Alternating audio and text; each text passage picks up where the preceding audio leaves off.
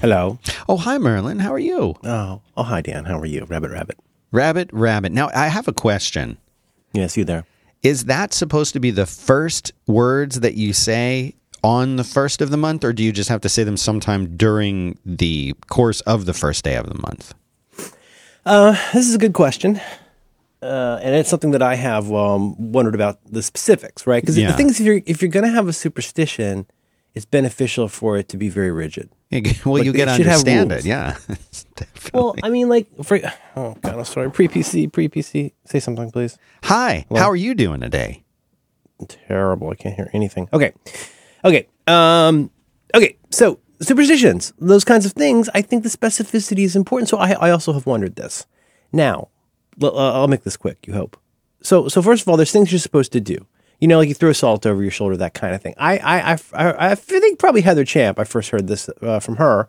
She would always, first of every month, she'd say rabbit. And there was like, what's that for? I don't know if it's Canadian, probably Canadian thing. But it means you're going to have good luck for the month if the first thing you say is rabbit. Now, what are the rules? Well, like the holidays, Christmas, the real holiday. Mm-hmm.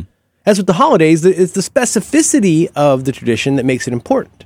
The existence, or existence. Yes. I'm trying to sound like I'm German. Yeah. The existence of it is important, but then the specificity, I think it could be a personal rule. It could be a household rule. Mm-hmm.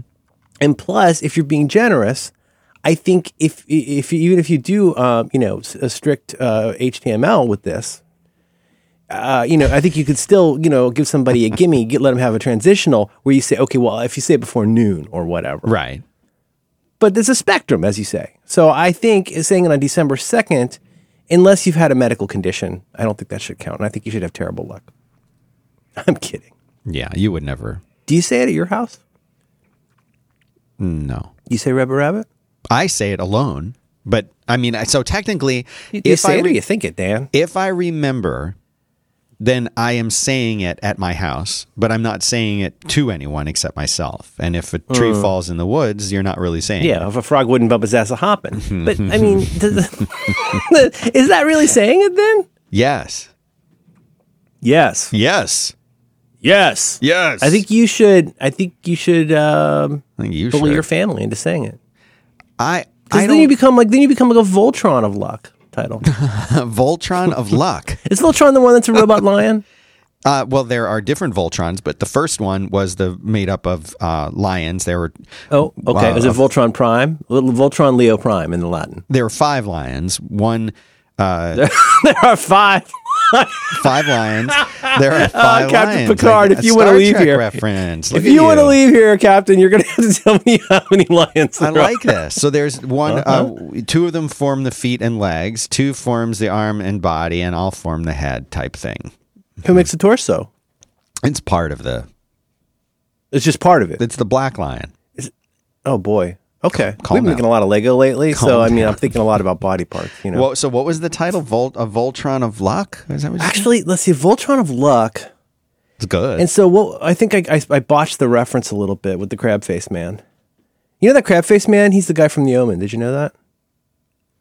Is he? His name is Kim Calrissian. I think his name is that one guy that tortures Captain Luke. Yeah, did you know that actor? Yeah, I know the actor. You know what I mean? He's the guy from The Omen. I think it's David. Yes. David Woo. David Woo. He's the guy who shoots his gun sideways at Nicolas Cage. That's it. They call him the Hong Kong Cardassian. Hong Kong Fooey.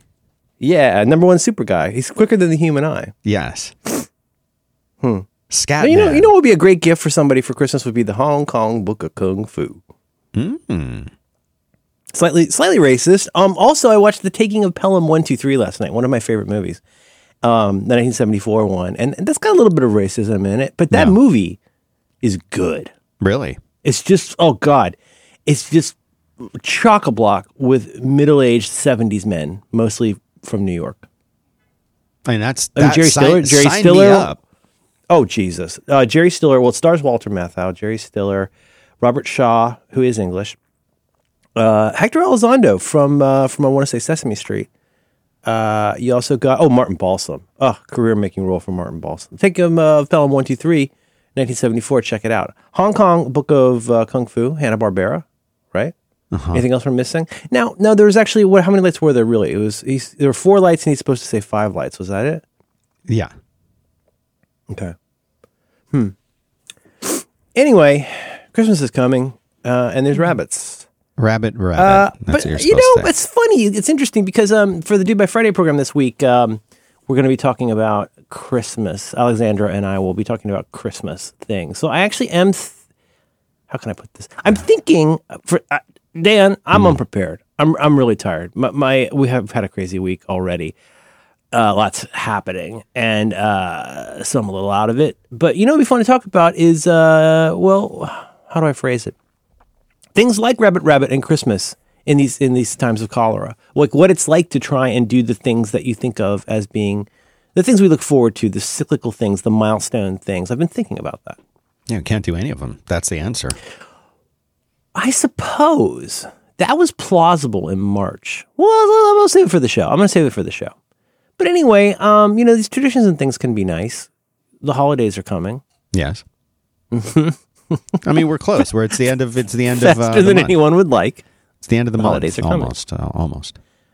Yeah, man, it's crazy, and it's so weird how we're now coming up on 1 year of COVID existing. Yeah, I was just thinking about that the other day. Like it really has been this whole time. It's crazy how long we've been dealing with this when you really think about it.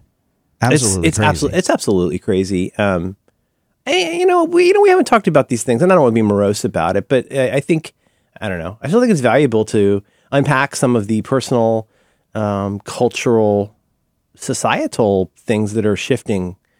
Some things we notice, some things we don't. Like, building all these, what started out as tables became parklets, and now everybody has an outdoor restaurant. Like, we would not have seen that a year ago. No way. That's interesting. I still remember, and they do South by Southwest in, what is it, March? March. And March was crazy because everything was going to be on until it suddenly wasn't. Right. And I remember when they canceled South by, the reaction was like, that's the most stupid, crazy thing I've ever heard. This is over. And now you look back and you're like, why didn't they cancel it sooner? Oh, absolutely. Unless you're one of the folks who thinks it's all made up, in which case. Right.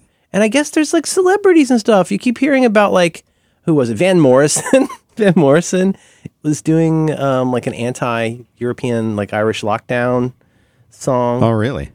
And then who was the other one? Somebody actually cool and good is also... Oh, Eric Clapton. What did he say? Eric Clapton's... Oh, I think he's in on it now, too. I think he's one of the nuts. Oh. Doesn't that break your heart? Yeah. He used to be God. The slow hand. They call him the slow hand. Mm-hmm. Yeah. I mean, what if God was one of us? Just a COVID skeptic like one of us. Yeah. No, that's so true. I don't know. Just thinking about stuff. The rabbits. So Alex sent me an animated GIF or GIF, as you say, of 2 rabbits this morning. It's really cute. I'll send it to you. Yeah, send it over. Yeah, I don't. I like to credit. Where due. Why don't we talk about some of these things? I don't know what it is we're going to talk about yet. I'm going to save it for the show. Yeah. But why don't you tell me about something you like? Is that okay? Yeah, I mean, I can do that. I can do that anytime. I don't even need a reason. Okay. Let me tell you about LinkedIn Talent do that Solutions. To the Gophers. Say it again. What's the name of it? LinkedIn Talent Solutions. LinkedIn Talent. And between, is LinkedIn, is that camel case or is that 2 words, Dan? I do one word, capital L, capital I in the in, not a capital L, capital I, but capital L linked, and then in gets the capital. Okay, dromedary. Okay. Dan, why don't you tell me about something you like? I'd like to tell you about LinkedIn Talent Solutions, Merlin. LinkedIn Talent Solutions. Mm-hmm. You got your snowmen, you got your ugly sweaters. These are things that are kind of standard for every holiday, like Christmas time. You get those every year, but and those are the things that will never change. But there are lots of things changing around us. We were just talking about the COVID and how weird the world is right now. So when your small business, like mine, needs to ramp up for the new year, you've got to find the right people. You want to find them quickly. And you don't want to waste time with candidates that have no business applying for the job. And that right now, there are so many people looking for a job. You want to get to where those people are. LinkedIn Jobs is here, and they're here to help. They match your open roles with qualified candidates, and that means you can find the right person for your business fast. And really, I have spent time using this system because I'm in a situation now where I'm starting to look for somebody. And of course, I'm going to be using LinkedIn because there are more than 722 million members worldwide. Getting started is super easy. There are tons of new features that help you find qualified candidates very quickly. And that's the point, is quickly. You post a job, you get targeted screening questions, and they will quickly help you get your role in front of the most qualified candidates. It lets you manage your job posts and contact the candidates from one view right on LinkedIn.com. The functions are streamlined into one screen. There's not 20 different steps or 10 different places to go. You can do this all now from your mobile device. So, you can get an alert on your phone and see the new candidate. Like, it's really cool. They've really thought of everything. And that's basically the way that LinkedIn Jobs is helping you hire the right person faster. So when your business is ready to make that next hire, you will be able to find the person that you're looking for with LinkedIn Jobs. Here's the cool thing. You pay what you want. You're going to get the first $50 off. Okay, so to learn more about this, go to linkedin.com/back-to-work. You'll get $50 off your first job post. They want me to say that terms and conditions apply. So you can go find out what those are. But that's the deal. And that's the deal for our listeners. LinkedIn.com/back-to-work. Get $50 off your first job post. And it's a really good service, and it really, really does work. So thanks very much to LinkedIn for making the show possible.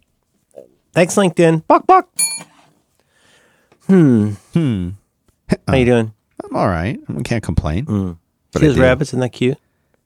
Oh, yeah. Let me I look sent at you a that. picture in your text. Look at the one on the left is falling down. It falls over. Isn't that cute? Now, are those babies, or are they? She didn't say. grown? They didn't say. I just got got an image. Leave it to me to unpack what it all means. Mm-hmm. It seems like some kind of like a Chinese proverb. That Chinese proverb is actually French. Did you know that? If you chase two rabbits, that one? It's originally French. I don't know that proverb. Oh, sorry. Let me let me pull it up here in my quotes file. Let's go back to Merlin's quotes file. Yeah, I got a new quote to tell you about. Okay, I'm ready. Let's see, James Baldwin. If you chase two rabbits, you will lose them both. I think that's very valuable advice, even if it's given in French. You know what I'm saying, Dan? If you chase two rabbits, you'll lose them both. Now, why is that? I'm assuming it would be because one rabbit is difficult enough to get, but you have a chance of getting it. But the way that they're going to zig, they're going to zag. They're going to zag. One goes one way, one goes the other way. Yeah. So, and here there are two. And now there are two. I think it just makes it too difficult. Isn't that the idea that you have to focus on? You have to keep your eye on the prize. You got to focus on one yes, thing. the prize needs your eyes. There's no eye in eye drops. You know what I'm saying? Yeah. What I would say is it very specifically means if you want to catch a rabbit, focus on catching one rabbit. Stop trying to. It's such a brilliant. I mean, it's if you've ever tried to catch something that moves like a rabbit or a child, it's hard. And I think it's really valuable. Because you know what's weird is that animals don't want to get caught. Why is that? That's true. They don't want it. Like, you'd think, let me catch you. I just want to hold you and maybe eat you. And then they're like, no. Right. I don't want that. Like, I would give you little scritches and then I would eat you. You know that? Like, you know what they call it when have you ever had, I know you have a cat now, right? And when you play with the cat, does it ever, do you ever roughhouse with the cat a little? Not much. Not this cat. I like when they. But I've roughhoused with their back claws. Yeah. They kind of rake them down like that when they're playing. That's my favorite. Yeah. Yeah. Well, generally, I did this last night. I do this most nights. When I go to bed, I pick up the cat and I cradle it my left arm and I bring it into bed with me, and then we have affectionate times, and I give it lots of scratches, and then eventually it bites me because that's what cats do. What happens is you pet a cat, it gets it gets comfortable, it gets happy, it receives the love, it's the recipient of love, like that song from Hedwig. right? And so the cat is happy. The owl? But the problem is then the cat becomes aware that it's more vulnerable than it would prefer, and that's when you get scratched or bitten, I think. But roughhousing with an animal can be fun.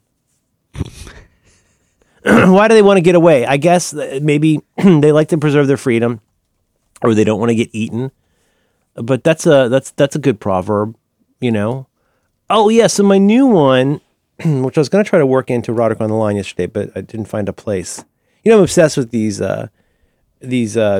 media properties about the British family in the 60s, 70s, 80s. Yes. Like a lot of America, I've gone crazy for the Crown, but also the Queen, and to a lesser extent, the Iron Lady. Where Meryl Streep gives a great performance, but you know, there's only so much sympathetic framing of Margaret Thatcher I can tolerate. So where did I put this? It's somewhere in here. I'm clicking, and so there's this scene in The Iron Lady. Not to spoil it for you, but the framing of the movie, which is very Oscar baity, Oscar Bation they call it. Oh, I see. Is that Margaret Thatcher, played by the wonderful Meryl Streep, has now, you know, left office. This is years later, and she's got pretty terrible, like, progressing dementia. Mm-hmm. What I imagine is, you know, I'm pretty sure it's Alzheimer's. But anyway, and so there's all kinds of bad stuff. And then like so of course it's a classic Oscar Bation framing device of like, oh, I see this framed photo from the 70s. It takes me back, and then we think about that when that thing happened. She's visiting with her physician, and the physician is, you know, throwing some shapes to basically say, hey, look, you know, we gotta deal with what's going on here. And she's saying, oh no, I'm fine. But she says this thing, and I went and I looked it up to get the quote right. Watch your thoughts. Okay, now I'm going to warn you. This is some seriously like Wu-Tang, Napoleon Hill shit. Right? So I realize this sounds really corny, but I think it's good. So hear me out. Watch your thoughts, for they become words. Watch your words, for they become actions. Watch your actions, for they become habits. Watch your habits, for they become your character. And watch your character, for it becomes your destiny. What we think we become. Now that's very Napoleon Hill. I get that. But it's kind of sensible. Thoughts become words. You know, like I'm always saying, you know me, I'm always saying, you know, when we talk about a change in our life, it changes the way that we think, the way that it changes our cognition, the way we see, it changes the way we decide, it changes the way we do, it changes the way we improve. Like there's all this in the stack of like trying to, as John Syracuse says, back solve to figure out what your damage is. Mm-hmm. Like that's an interesting stack to trace, you know? Yes. What have you become? Well, you became what you thought. How did you become, you know, what you thought? Well, it's because of your character. Your character is formed by your habits. Your habits are formed by your actions. Your actions are formed by your words, and your words are formed by your thoughts. So, like what you've become started with the way that you think. I think that's a very interesting idea. Do you have any thoughts on that? Well, you know, it's interesting because if you've ever read like the books like The Secret or Law of Attraction or things like that, or if you've paid any attention, and I know you have, to a lot of the things the Buddha talks about, one of the things that he said is that your thinking process it starts out like a tiny little stream, and the more you think about things, the more you think about them a certain way, eventually over time that kind of carves out a channel, if you will, and eventually that channel becomes very, very deep until it's basically, he didn't use this expression, but it becomes the Grand Canyon, right? And what happens later is you've basically carved some kind of a pathway. Literally, it's going to be hard for your wagon wheel to get out of that rut. That's right, and scientists have also shown that this is one of the ways that it's so challenging to change the way that people think about things. The way that we think about things is actually reinforced by the fact that we've been thinking it over and over again. So every time you have a thought or a kind of thinking, you're reinforcing future thinking in that way.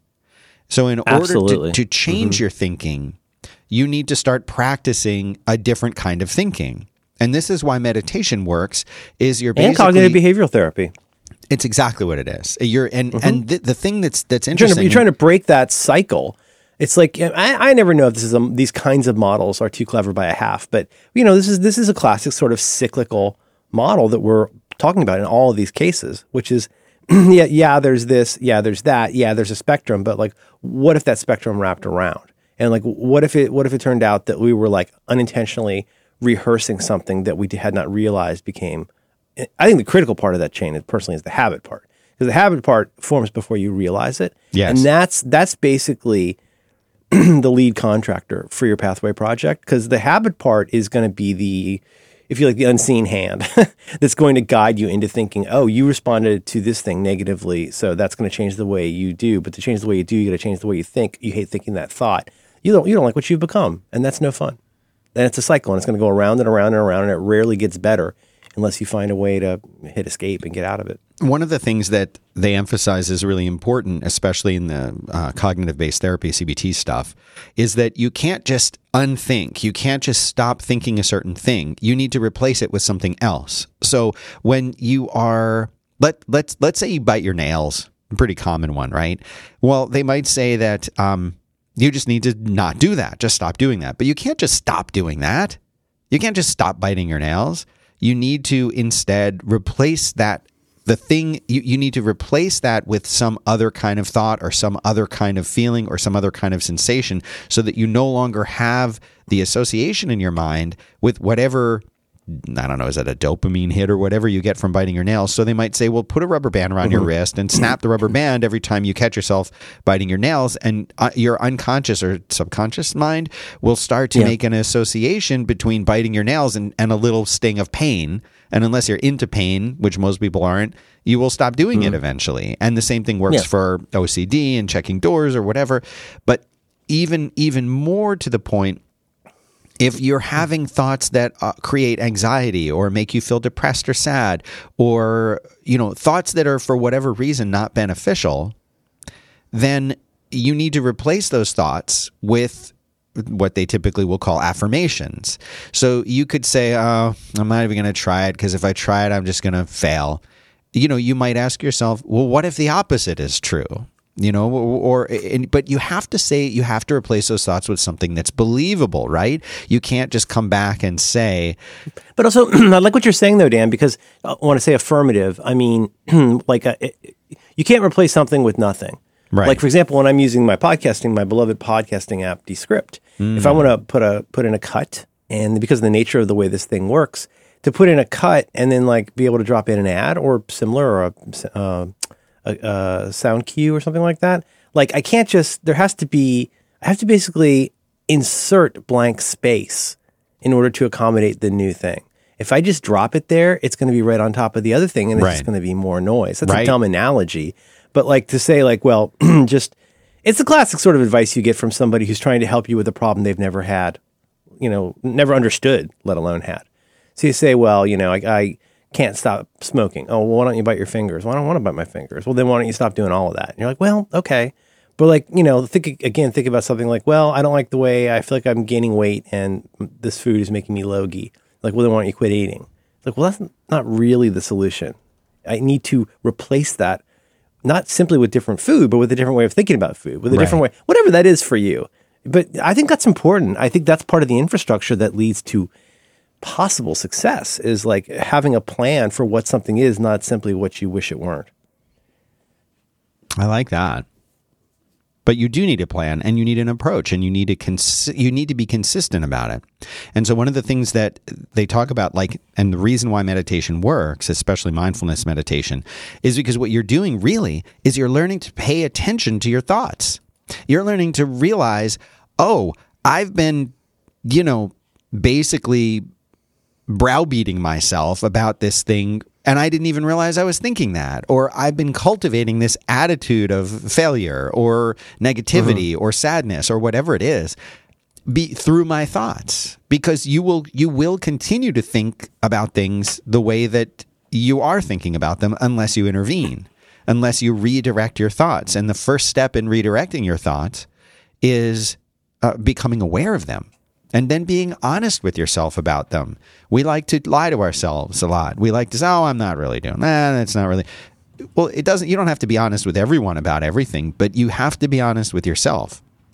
Right. You have to be able to talk to yourself and say, yes, I am doing this thing that might not be the best thing, and I shouldn't do it anymore. You know, if you can admit to yourself a mistake that you've made or a thing that you've done, but without catastrophizing it. Yes, that's so important. That's the problem. Gosh, I have so much to say about this. Say it. Because, it's that when you're in I don't love using words like positive and negative because they're not only ambiguous, but they're a little extreme for what I'm trying to get at with subtlety. Mm-hmm. So I'll just say this. If you find yourself, if you eventually realize you're in some kind of a pattern that's not beneficial to you or others, it's not wholesome, like you will realize in retrospect, oh, here's where I can see clearly now, the rain is gone. I look back and in retrospect, I know like this is where I should have started doing things differently. But that's very difficult to know. I mean, because when you're living in it, it's kind of a this is water situation. But this is also why, this is going to be very subtle. This is why there's that phrase that's very meaningful to me when we talk about rehearsing failure. Because I think that really very much gets us into this idea of this cycle. And it's the kind of cycle where you don't know you're in it. Whilst you're in it most of the time, you may be huffing the emotional effluvium of your cycle not going great. But, unless you're manic or on meth, we're very rarely, it would be pretty wild for most of us to spend more than a little while super aware of the pattern of something getting better and better because of our cognition. That's some serious cocaine talk right there. But here's also what makes this difficult, where the false equivalency comes in, is we try and apply the values and, oh God, I almost said learnings, the things that we have learned from our past experiences, and we try to apply them, I think, in sometimes unwholesome ways. So my point here is, it takes awareness and, as you say, mindfulness to realize that you're in sort of a negative thinking pattern or negative doing pattern. But somehow or other, your feedback loop is not wholesome, and so that could be. Let me just clarify so we can get to the bigger point.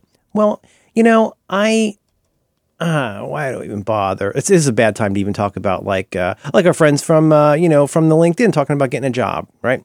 Like, your whole life, maybe you feel like, I've never really had the job that I deserve. Or I've never really had, when you're younger, you tend to think like, I deserve a better job. You maybe get a little older, you're like, God, I really want a better job. Or like, God, I wish I'd prepared for a better job. But there's somewhere in that pattern, there's something very valuable from noticing an error or a miscalculation and then making a correction, right? That's real grown-up stuff. That's some real Ted Lasso kind of stuff. Like, let's focus on improving the skills. Some days you have to have leg day. I know you don't like leg day, but sometimes you have to have leg day. Otherwise, you look like somebody in like a Bullwinkle cartoon. You're just going to be all top. And so, I mean, that's valuable. If you can learn something from your quote-unquote failures.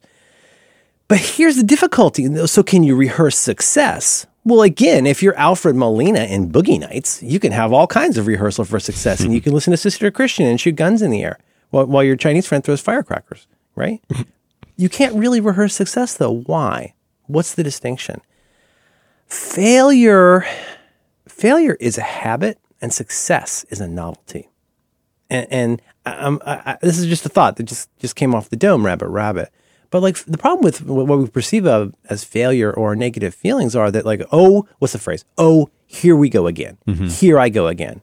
I'm having the bad feeling. I'm having the bad thought. I've done the bad thing. I don't like this cycle. But you still unintentionally rehearse that. You reify that. You strengthen all the little fibers that have created that particular habit of thinking. Well, can we apply that to success? Can we suddenly just invert it and say like, now I'm decided I'm going to start rehearsing success rather than failure? Maybe, but here's the problem. Most of us haven't had as much perceived success as we've had perceived failure, is my opinion. Now, we could differ in that, but you can't just invert that. That's the false equivalency. You just can't invert that thinking pattern and think that will make you successful, because that's not how life works.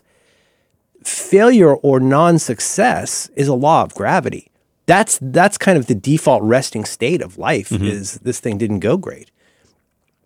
And that makes success a novelty. And so what does that mean? Well, it means that one part of what makes success successful, success. I'm getting the, what's it called? Semantic satiation. Success in some ways is going to be something new, not new in the snarky sense of you never succeed, but in the sense of, well, if you find yourself elevated to something, if you find yourself rising to a challenge that you've never had before, obviously you never succeeded at before, but you never had before, and you find yourself being able to succeed at that, to master that, what is it? That's a novelty. That's really exciting. Another way to look at this is that if your quote unquote, your habit of positive thinking or your positive doing or all of those things, if that the place that leads you, if you're doing it really super often, must be novel. Otherwise, it wouldn't be success. Although if you're doing the same thing all the time, you're getting by, which is fine. And I'm not saying you have to become an urban achiever, but I do think that sometimes we learn the wrong thing, and sometimes we derive the wrong lesson of something. And as much as one hates to admit it, there is a certain comfort, OCD. Could you ever call OCD comfort? Not really. Not really. But you sure know what you're going to end up doing because it's what you always do.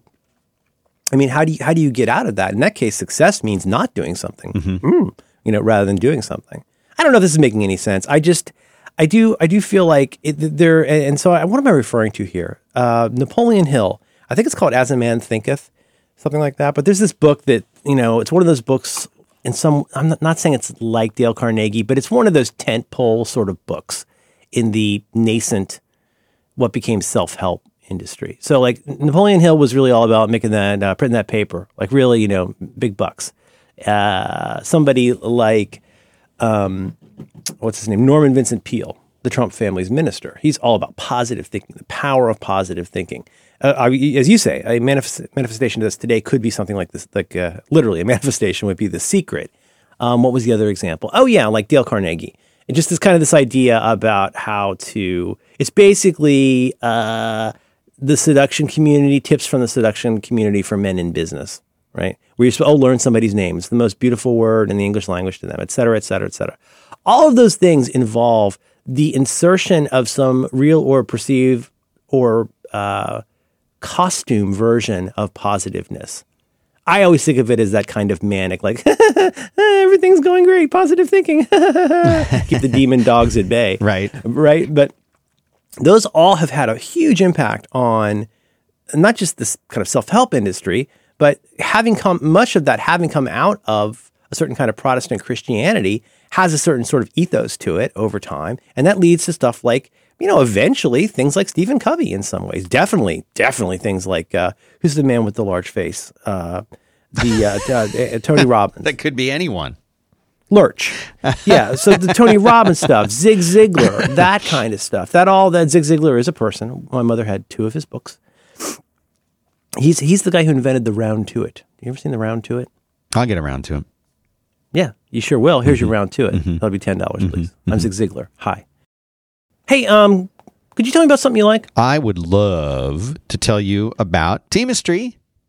Teamistry. This is another situation where you get a podcast advertising on a podcast, but this is a good one, and it's one that I've actually kind of really got into it.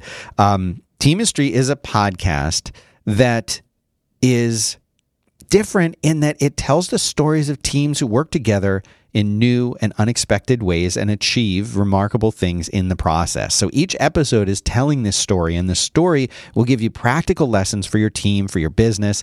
And in this season, the show has some really cool topics, stories that entertain, packed with business cases that you can actually use. This is season 2 of Teamistry, and it's done by the person who directed Blackfish. So you already kind of get that feel that this is going to be a little bit different. I mean, one of the stories that I've talked about here before, but it's a really cool one.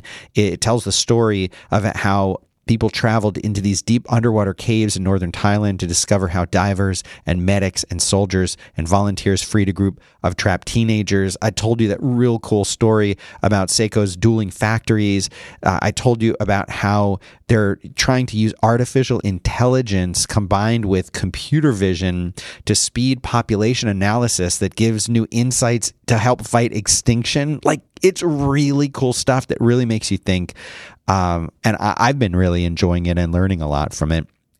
you can find out more about Teamistry, which is spelled TEAMISTRY, just by going to your favorite podcast. I'm going to start calling them wherever you get your now. podcasts. Wherever you get your podcasts, go there and type Teamistry in. You'll find it. And that's the best way to check it out. We don't have any other special links that I can read, but if you're looking at the show notes, there's a link there that will give us a little bit of credit for referring you to the show. But don't worry about that. Just search for Teamistry. Would you guys please just give us some credit? Would you do that for us? Credit, but just go find Teamistry and give it a listen. And we Blackfish, sure do. You go, Ty Caves. What's the holdup? What is the holdup? What's the holdup, Dan? So go check it out. Give it to him one more time. I don't know what's wrong with these people. Where are they going to go for this? Any podcast application or service that they like, type in Teamistry, TEAMISTRY, and go check it out. Thanks very much to them for making the show possible. Boom. Thank you, Teamistry, Buck Buck. You know what would be fun would be to do an audio show in French about apples. It's called the Poemcast. Oh my God. Oh boy, that was a long walk off a short golf course. Mm-hmm. Anyway, I wish we had time to talk about holidays and traditions. Give me some thoughts. I've been rambling a lot. You got any thoughts? Well, about holidays and traditions, or just about? Well, no. Okay, so if in retrospect, I feel like what we've been talking about is a certain habit of thinking, or a habit of a cyclical sort of circle of life for the way that we get from something in our brain to something being out in the world, to being a thing that has an impact back on our brain. I mean, when we say like, it's weird. Syracuse and I actually talked about this on a recent Reconcilable Differences, where we're talking about how I always have these little projects.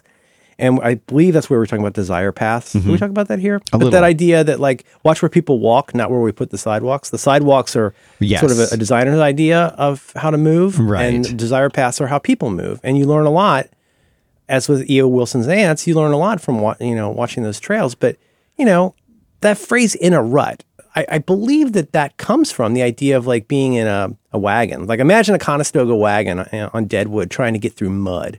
And like your wheelbase for all of these vehicles is the same. You're all on the same road. So what does that do? Every single wagon that goes through that mud is making that wagon rut deeper and deeper and deeper. And like within a very short period of time, it's going to be difficult to make your wagon go anywhere except where the other wagons have already gone. Right. Even within like a certain range, right? So when we say we're in a rut, that's such a vivid visualization of that to me. Is like, well, yeah, think of it that way. Like, how do you get your wagon wheel out of that rut? And I feel like not just negative thinking, but whatever habitual cycle you brought to your whole like Weltanschauung, however you arrived at that, that's what you have. Now, what are you going to do with that? But don't you agree? I mean, whether we're thinking about this in terms of Buddhism or, any of these other, say what you will, at least it's an ethos. It's difficult to be aware of the cycle, let alone to be able to change it. Absolutely, because most people are thinking, it would be easy to make the changes. Well, maybe more than half of the reason that it's so hard to make any kind of change and stick to it is because you have to really, really become aware of what it is that you're changing. And how do you look at yourself that way? It's very difficult. It's very difficult to get that kind of perspective, especially if it's not something that you're used to doing.